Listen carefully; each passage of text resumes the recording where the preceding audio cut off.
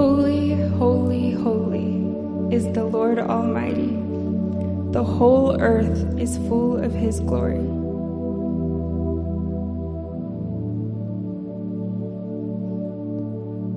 There is no one holy like the Lord.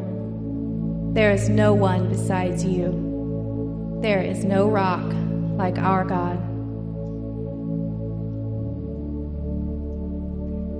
Praise the Lord our God and worship at his holy mountain, because the Lord our God is holy.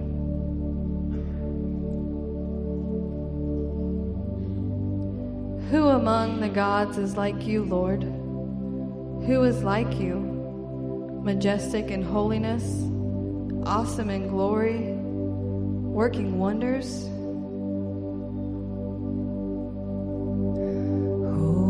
Holy, holy, holy, Lord God Almighty.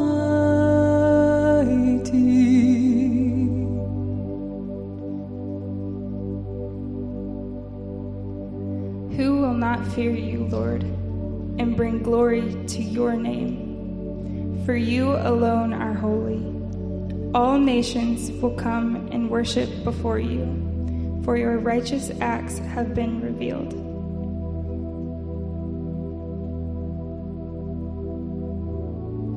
Worship the Lord in the splendor of his holiness. Tremble before him, all the earth. For this is what the high and exalted one says, he who lives forever, whose name is holy.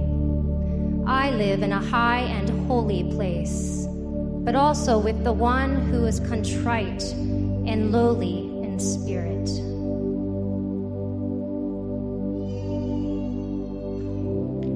The grace of the Lord Jesus Christ, and the love of God, and the fellowship of the Holy Spirit be with you all.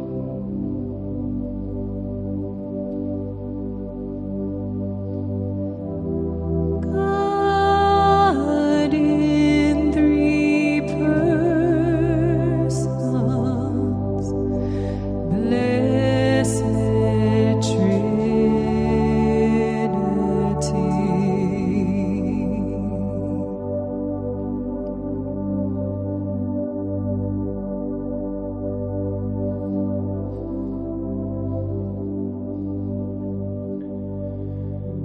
The Bible speaks to us of God, but not just any God. Not a God of our invention. Not a God of our imagination. Not a God of our preferences. Not a God of our 21st century American values. Yes, the Bible speaks to us of God, but of a very specific one. One God, eternal in nature, existing in three distinct but inseparable persons. God the Father, God the Son, Jesus, and God the Holy Spirit. Not three gods, one God. One mind, one heart, one will, unified in purpose, existing forever in one divine community. Or if you will, perhaps one divine family. And the Bible speaks to us of the family of God as well. Not only does it give us a clear picture that God himself is a divine community, a divine family, but that we human beings, made in his image, are invited to be a part of that family. We are invited to participate in the very life and heart and mind and will of God. We are invited to know and relate with God. We are invited to be saved and live forever with God. And so we have chosen to devote all of 2020 to understanding God's will and His word for His church family. So we have chosen the word family as our theme word for this year. And because of this, we're embarking on 3 important series during the first half of this year.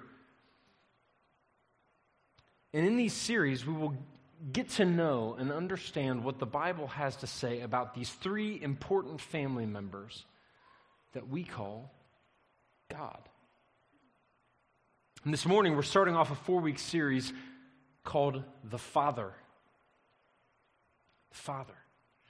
And our goal with this series is to dig into 4 very specific things about God the Father as they are taught in Scripture. Next week, we'll discover what the Bible teaches us about God's justice. In the 3rd week of the series, we'll discuss at length God's wrath, in other words, His punishment for sin and evil, and why that's actually a good thing. And we'll finish the series off with a clear description of what the Bible teaches us about God's love. But it should be obvious by the scriptures that we heard this morning, we're about to dive headlong into what the Bible teaches us about the holiness of God. If you've ever read the Bible for any length of time, or you've been in church before, you've probably heard that word holy.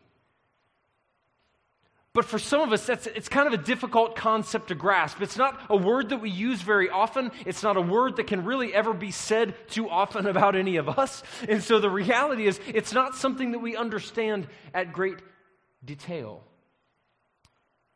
But our hope today will be to clarify and demystify that term a bit and give us a very clear sense of what God's holiness is and how we are called to respond to it. During this series, we're going to be using 1 Corinthians 8:6 as our focus verse. It's going to come up on the screen, so what I want you guys to do is recite it with me. Here we go. We know that there is only one God, the Father, who created everything, and we exist for Him. See, the Apostle Paul, who authored this verse, says that there is only one God, and then he references specifically the Father, who he indicates created everything. And our existence is for Him. I want you to think about that just for a moment. The Bible tells us very clearly that God created everything. In other words, He created you. It says in Psalm 139 that He knit us together at our conception, and He created every single one of us for a relationship with Him. That is the purpose for which we were created. And so this morning, what we're going to do is we're going to go into a story out of the Old Testament that will help us consider what the Bible means when it talks about the holiness of God.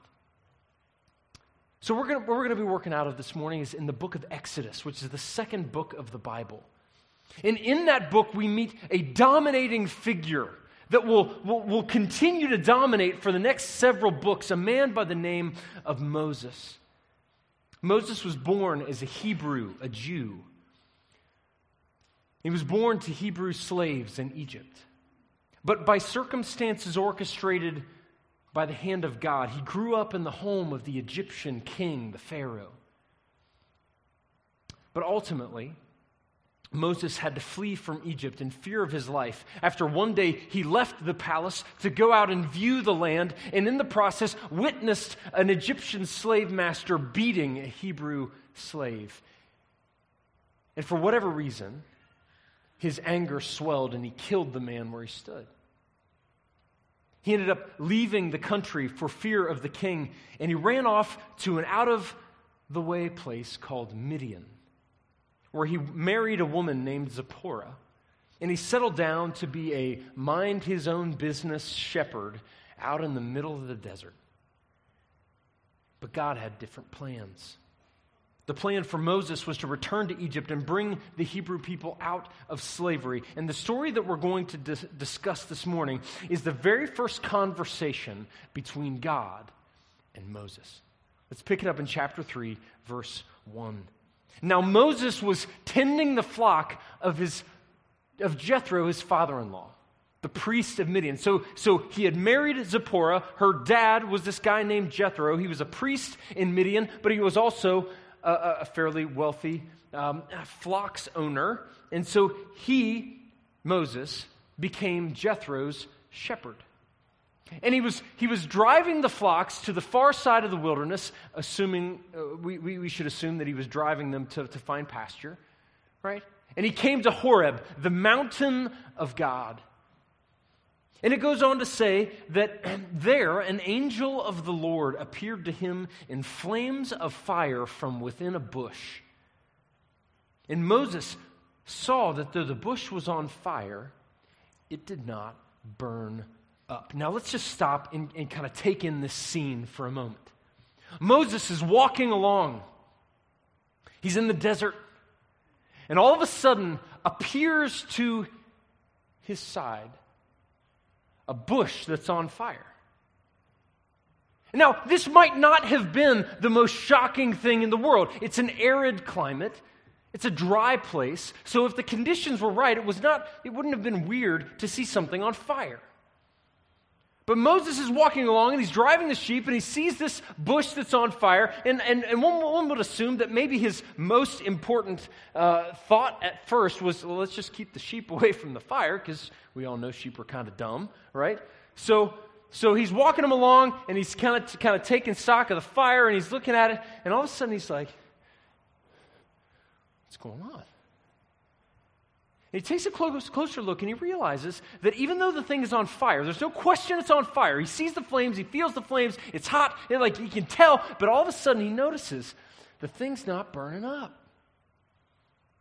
No embers flying around, no sparks going everywhere, no branch just falling off. It's on fire, but it's not burning. Well, this is kind of strange. So Moses, unable to control himself, goes, I'm going to check this thing out. So he walks over. Moses thought, I will go over and see this strange sight. Why? The bush does not burn up. And when the Lord saw that he had gone over to look, God called to him from within the bush, Moses.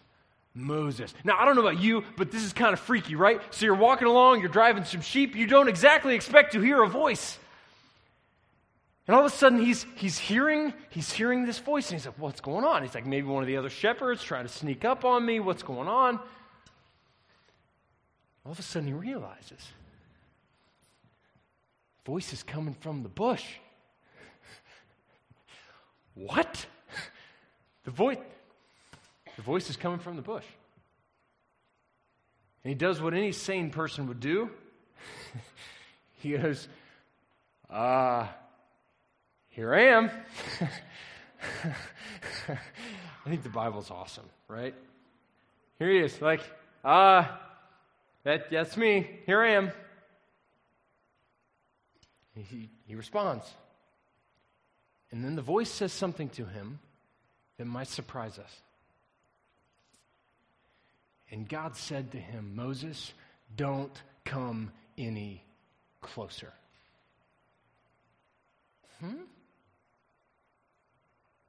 Right, you've been in church a while, right? You've heard that God is love, right? Why would he tell somebody not to come close?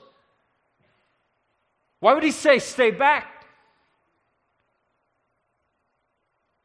Don't get too close. And then he gives him this really weird command, right? Moses, take off your sandals, for the place where you are standing is holy ground. And if you're anything like me, you're looking at this section of Scripture and going, why do you make him take his shoes off? It's kind of weird. Right? Now, this week, I went through a number of different scholarly opinions. I read a whole bunch of stuff about, okay, why did God make Moses take his shoes off? right? And I heard some really interesting things. I read some stuff from some Jewish scholars and rabbis. I read some stuff from Christian pastors and scholars, and some fascinating thoughts out there. Some people believe that it was simply because God told him to. There's no real explanation. You don't really need one. If God tells you to do something, you just do it and that's it. Some people, this one is funny, actually, to me. I read one. I thought this was fascinating. God made him take his shoes off because some of the holy dust from the ground that Moses was standing on could have gotten on his shoes, and he could have transported holy dust to unholy places. I'm not kidding. There was a scholar out there that said this. Another one that I think is probably a little bit of a better interpretation, more likely interpretation, is that it was customary in that day, at that time, in that culture, for one to remove one's shoes as a sign of respect if you stepped into the presence of like a king or a deity, right? Similarly, to how guys used to take their hats off if a girl walked in the room, kind of thing. It was like almost a sign of respect type thing. That's what they think this was. But here's the deal: whatever the reason it might have been, there's a reason he asked him to do it, and it wasn't necessarily because of dust, or maybe even so much because God just said so. The reality is, what made that place holy is who was there. Take off your sandals, for the place you are standing is holy ground. Then he said, I am the God. Circle that phrase. I am the God. The God of Abraham, the God of Isaac, the God of Jacob. And at this, Moses hid his face because he was afraid to look. Simply put, God was there. The God, God the Creator, God the Father, God the author of life. And where he is, holiness is there too. Let's be clear. The ground itself wasn't holy. It was holy because it was who was present on it. The next day, this spot on the mountain isn't any different than any other spot on the mountain. The next day, this bush isn't any different than any other bush on the mountain. It was holy on this day, at this time, because of who was present. And notice Moses' reaction. He hid his face because he was afraid to look at God. Something about the power and the glory and the holiness of God was just way too much for Moses to take in. In fact, God acknowledges this reality 30 chapters later in Exodus, chapter 33, verse 20, where he said to Moses, "You cannot see my face, for no one may see me and live." Guys, these passages for us open up two important categories of discussion today. It opens up, first and foremost, the question, what is God's holiness? How do we define it? How do we understand it? But secondly, it opens up the second question, which is this: how should we respond to it? So that's what we're going to spend our day doing. Let's start this morning by defining God's holiness. So what does holiness mean? In the passage, Moses, take off your shoes, you are standing on holy ground. That's a Hebrew word, and that Hebrew word there, translated holy, is the word kodesh. Kodesh. And what it literally means is apartness or sacredness. All right? So let me give you an example. From the passage, right, you've got God calling the ground holy. What made that ground apart or separate or sacred at that particular moment? It was because it was connected with God. God was there. So the ground, or the area around the burning bush, took on a sacred importance because something sacred was manifested there. That is God. God was on the ground. God was speaking through that bush, and it made everything around it holy, apart, different, separate. sacred. You see, this ground, at least for the moment, was different than any other ground in the world. Because at that moment, God had shown up. It was connected with God. Right? When you think about that word, Kodesh, it means apartness or sacredness. Something that is holy is set apart or sacred or different or separate from that which is not holy. You might write this phrase in the notes on the side there. You might write the phrase just different. Write the phrase just different. Because that's what holiness means. It's just different than everything else. Different in value, different in beauty, different in importance. So when we think of that word holiness, it has both a general meaning, okay? Follow me here. We're going to get into a little theology, all right? Holiness has a general meaning, a general definition, and then it has a specific meaning and a specific definition. Let's talk about the general one first. Holiness, by this definition, apartness or sacredness, holiness is everything that makes God different than us. Everything that makes God different than us. I found this awesome quote by this well-known pastor named Sam Storms. And he's talking about the holiness of God, and I think he's got something to say to us this morning. And so I just quoted him here, right? He said, "The holiness of God only secondarily refers to his moral purity." Now, hang on to that idea of moral purity. We're going to get there in just a second, okay? So he's saying the holiness of God only kind of secondarily refers to moral purity. It primarily points to his infinite otherness.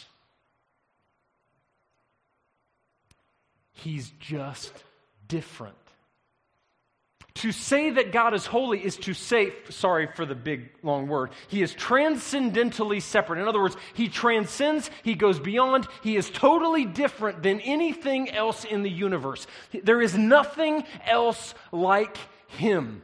He is holy in a unique category, all his own. No one is like God. Nothing is like God. He is separate. He is different. That's what holiness means. He says holiness is not one attribute of God. In other words, it's not like God's power or grace or knowledge or wrath. It's not an aspect of God that we can kind of point at and go, oh yeah, this is God displaying knowledge, and this is God displaying kindness, and this is God displaying love. No, everything about God is holy. Holiness is his definition. Each attribute partakes of the divine holiness. There are times in Scripture where you will see, I am the Lord, holy is my name. There are plenty of Scriptures where God calls himself holy. He is taking on a definition. This is who he is. It's not a part of him, it is him. Right? So in this general category of holiness, we can lump everything that makes us different than God and God different than us. For example, think about God's nature, right? God is spirit. We have bodies. That's different. He is separate. He is different than us because he is spirit. We have a body. God exists outside of space and time, right? He is not held to the bounds of time. That's why he is infinite, right? We live in space and time, and we cannot separate ourselves from them. God has infinite power and life. God has never been sick. God is never going to die. God is never going to lose power. He's never going to get weak. We will do all of those things. You see, holiness, in a general way, is everything that makes God substantively different than us. But as I mentioned, there's not just a general definition, there's also a specific definition of what holiness means in the Bible, and here it is. Holiness is two things. God's absolute sinless perfection, right? So it's God's absolute sinless perfection. I told you we're going to come back to purity, so here it is. And it's freedom from the potential of moral evil. So let me pull these apart a little bit because there's kind of two sections of this, and I want to be really clear. When I say that God is absolutely, behaviorally, morally, sinlessly perfect, Here's what I mean. Look at what Deuteronomy 32:4 says about God. It says this. It says, He is the rock. Circle that word. He is the rock, right? In the Bible, a rock is a symbol of something that is sturdy, it is strong, and it doesn't change. It's always the same. It doesn't move, it doesn't shift. It's always what it is. Okay? Which is a perfect example, a perfect image for God, because it reminds us that He doesn't change. So it says, He is the rock, and then it goes on. It says, all His works are perfect. Circle that word. His works are perfect. So whenever God does anything, it is the right thing. Think about that. All His works are perfect. Whenever He does anything, He does the right thing. He never sins. It goes on to say, all His ways are, circle this word, just. All His ways are just. So when God judges and punishes somebody, it was the right thing to do. When God blesses and encourages someone, it was the right thing to do.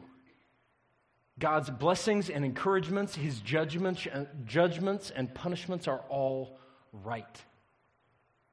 It goes on, a faithful God. He is a faithful God. Circle that word, faithful. Who does no wrong, circle this word, upright.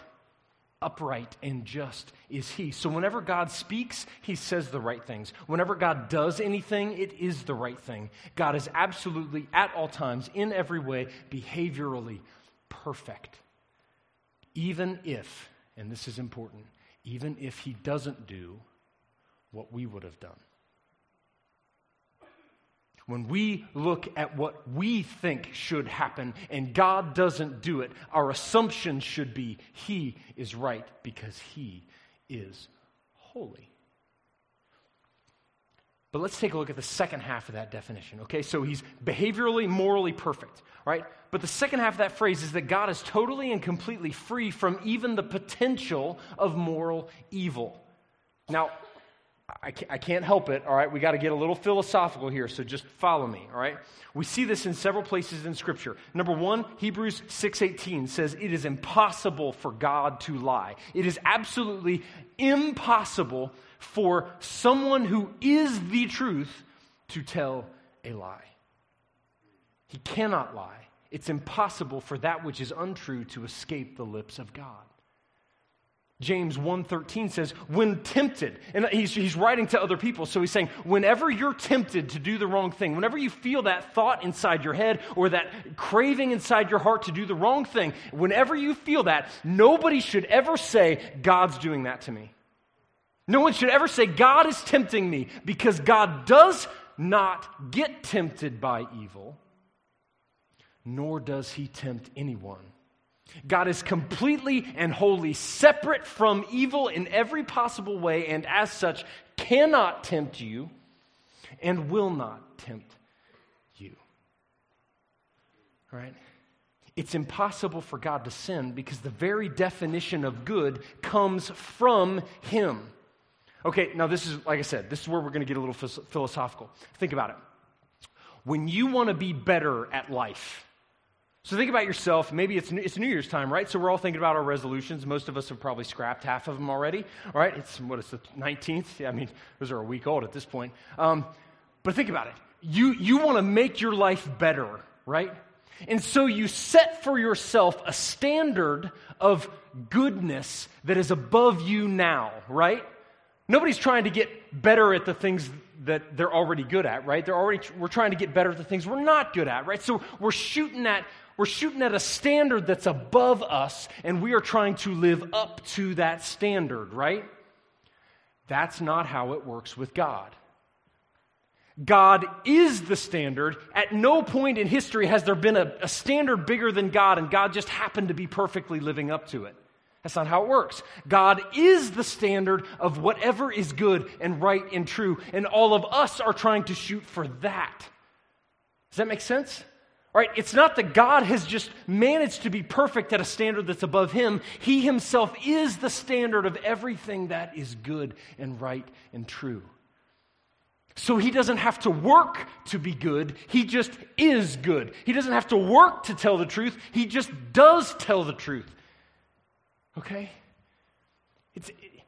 He's the standard by which everything else is measured as either good or evil, true or false.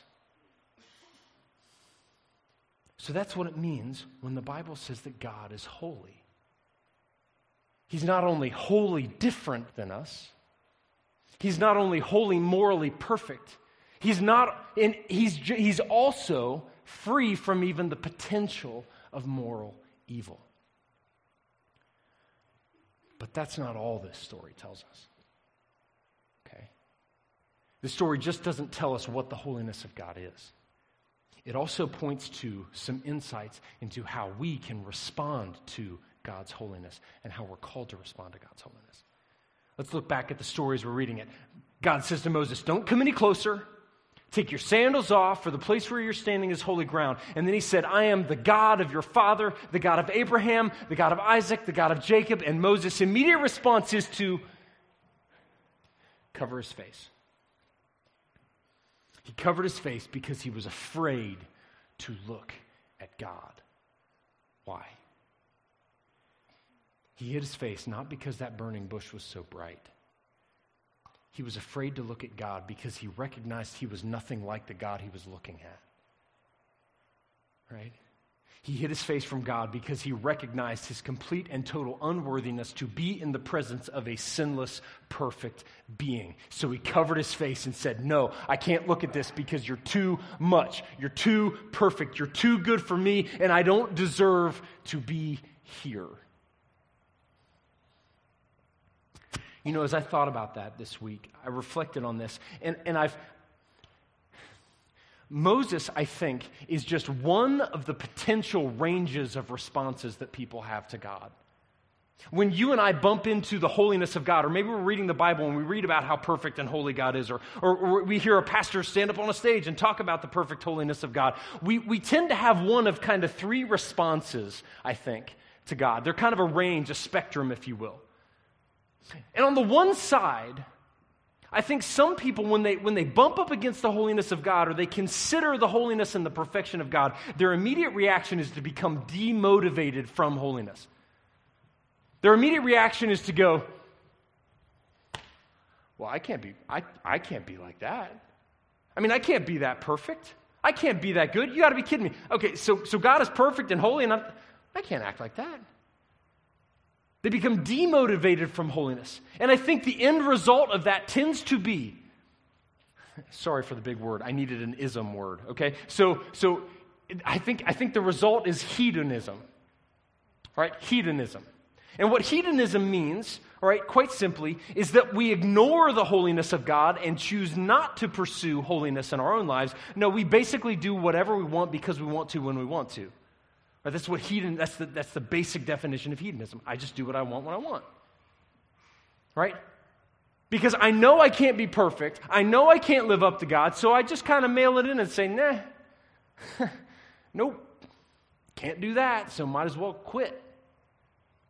Do me, my way, and my time, and we'll just let that God stuff go.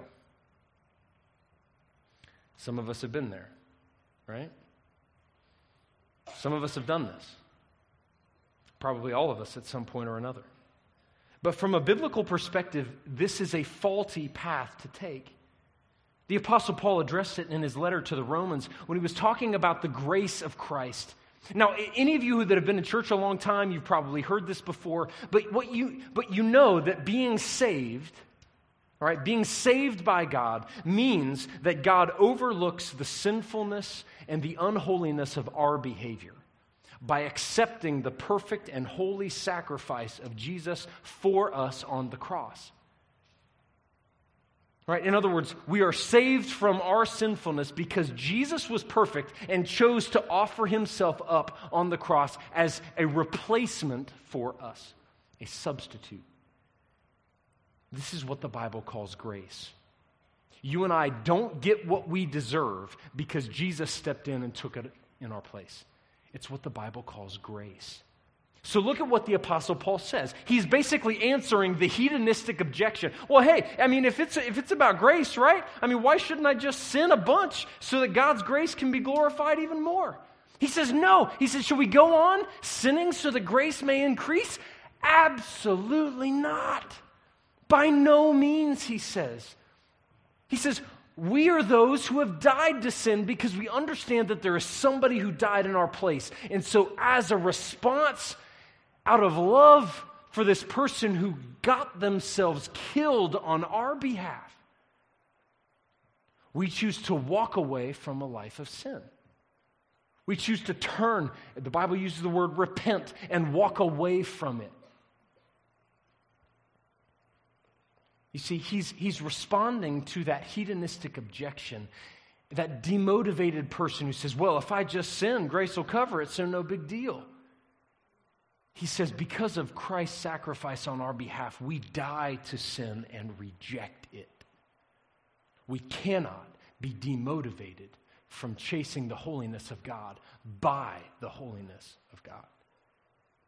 But there's a second response that I think a lot of people fall into, especially a lot of Christian people, right? And that's the perspective of those who are motivated toward holiness by human effort. No, I'm not going to reject the holiness of God. I'm going to try to be the holiness of God on my own. I'm going to try to work and take the time and take the effort to make myself perfect.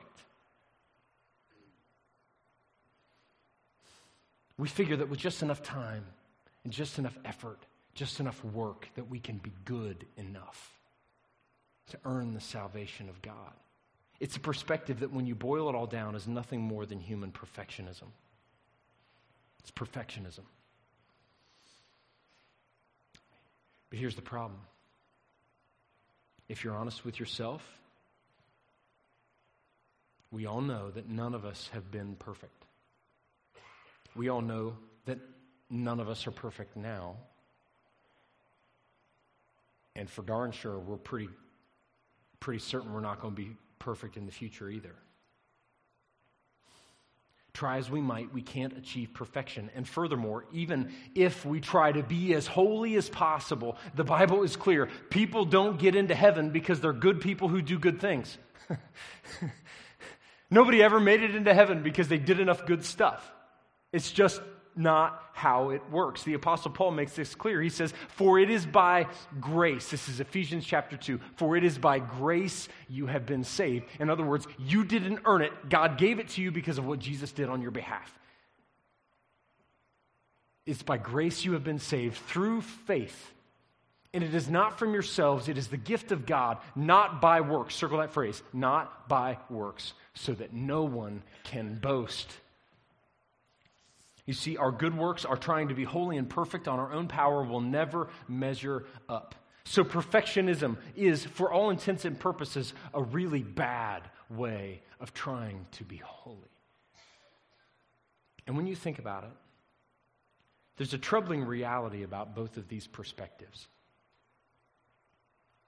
When you dig a little deeper, they're both just excuses to make the focus ourselves. Think about it. In both of these perspectives, the focus is us. Right? In hedonism, hey, I'm going to just do what I want when I want, because I want. Focus is right here. Right? Perfectionism, I'm going to try to be the very best person that I can possibly be so that God will see it and He will reward me. Focus is on ourselves.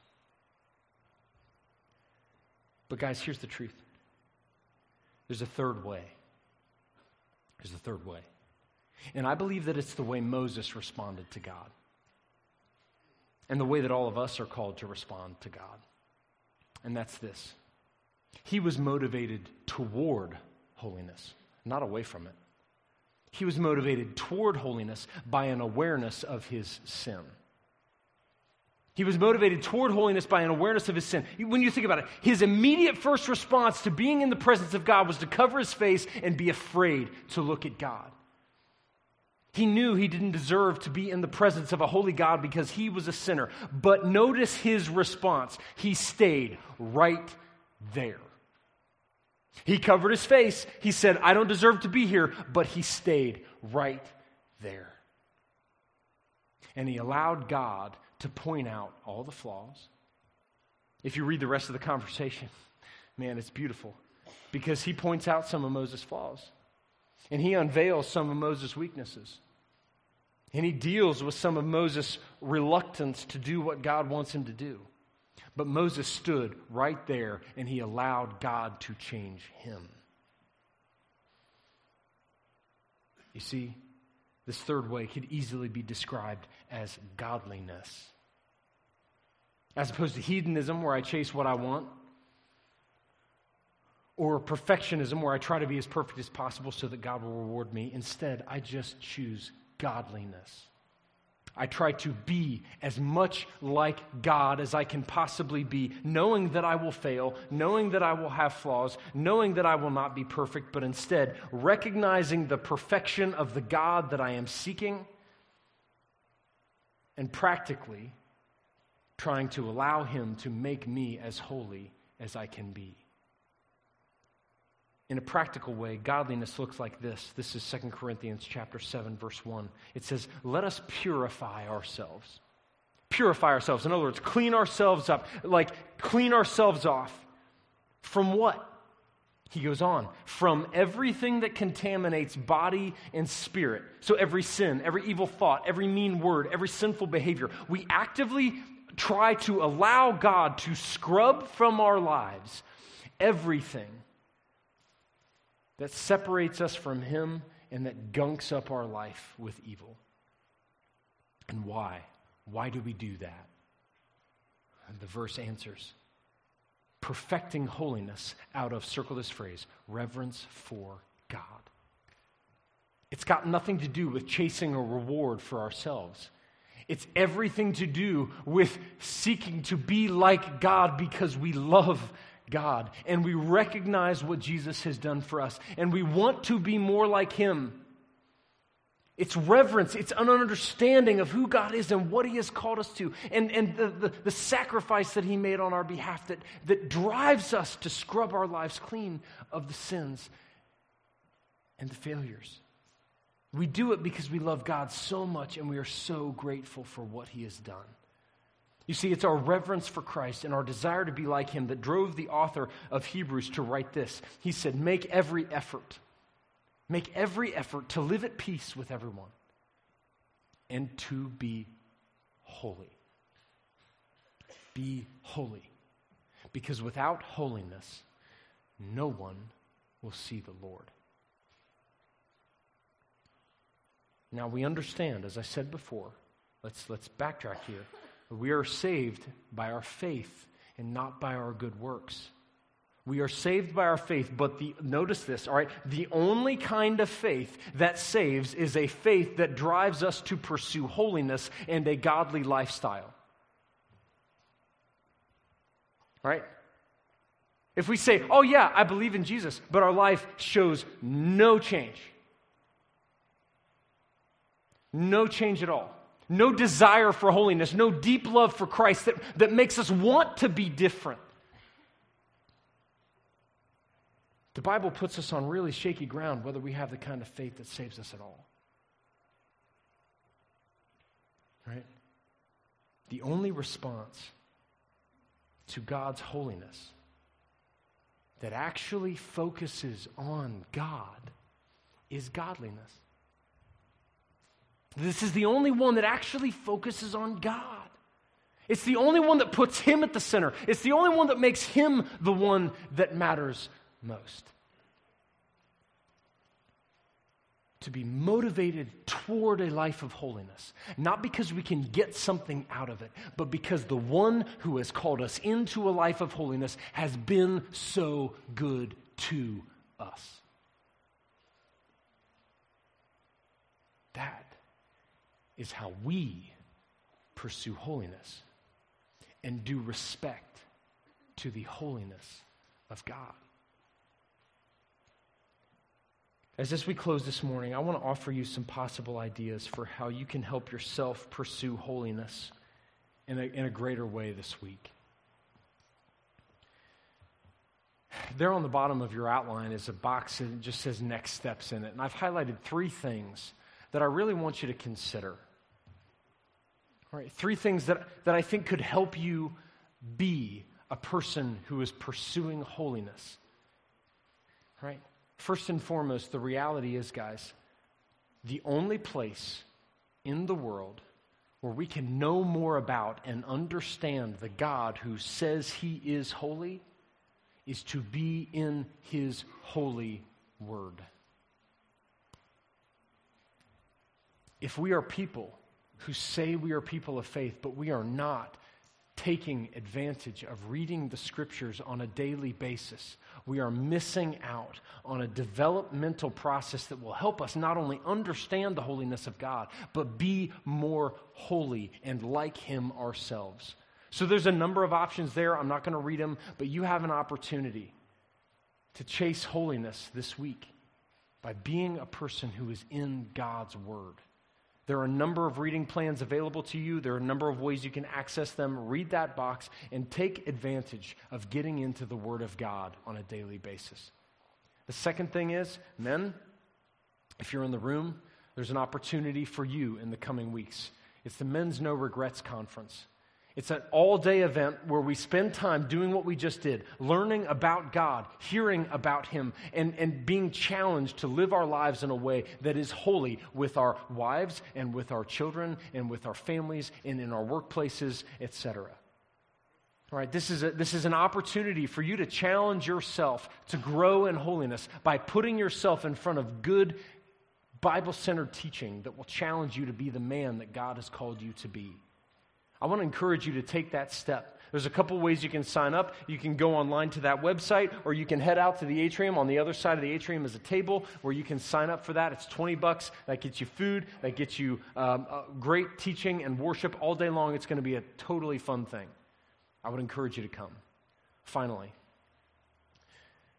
every Christian needs other Christians to help them grow.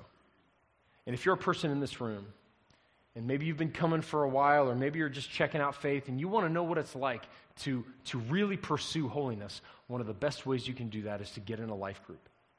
Being around other Christians who are going to challenge you to be the people that God has called you to be. They're not going to let you slip. They're not going to let you quit. They're not going to let you walk away. They're going to challenge you to be in the Word. They're going to challenge you to be people who are pursuing holiness with God. All right, I want you to check that out. There are a number of ways you can sign up for that. On your Connect card on the back, there's a box that said, I want to learn more about life groups. Right? We have like 22 of them or somewhere in that vicinity, life groups that are currently operating right now that you can get connected with. And I just want to encourage you to check those out and maybe write that Connect card out and get involved with a life group. All right? Guys, we're going to pray, and we're going to close with another song about the goodness of God. But I just want to challenge you this morning. If we want to respect the holiness of the God that the Bible says is holy, the best way to do that is to love him enough to chase being like him. Let's pray. God, we thank you so much for the fact that we get to be in the presence of a holy God when we come here. Your word promises that you fellowship with those. You come to be with those who are worshiping you.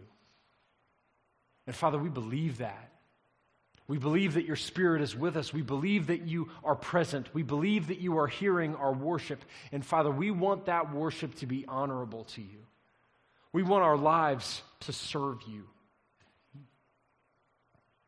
We want to be the kind of people who respond to your holiness by seeking to be holy ourselves. Father, I pray for your help, because all of us are weak, all of us are flawed, all of us will fall short.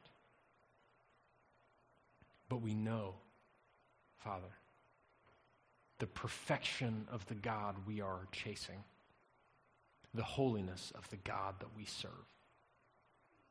And I pray that we will be the kind of people that stand in your presence, seeking you for nothing more than just you, and allow you to change us and make us more holy as you are holy. We pray all these things in Jesus' name. Amen.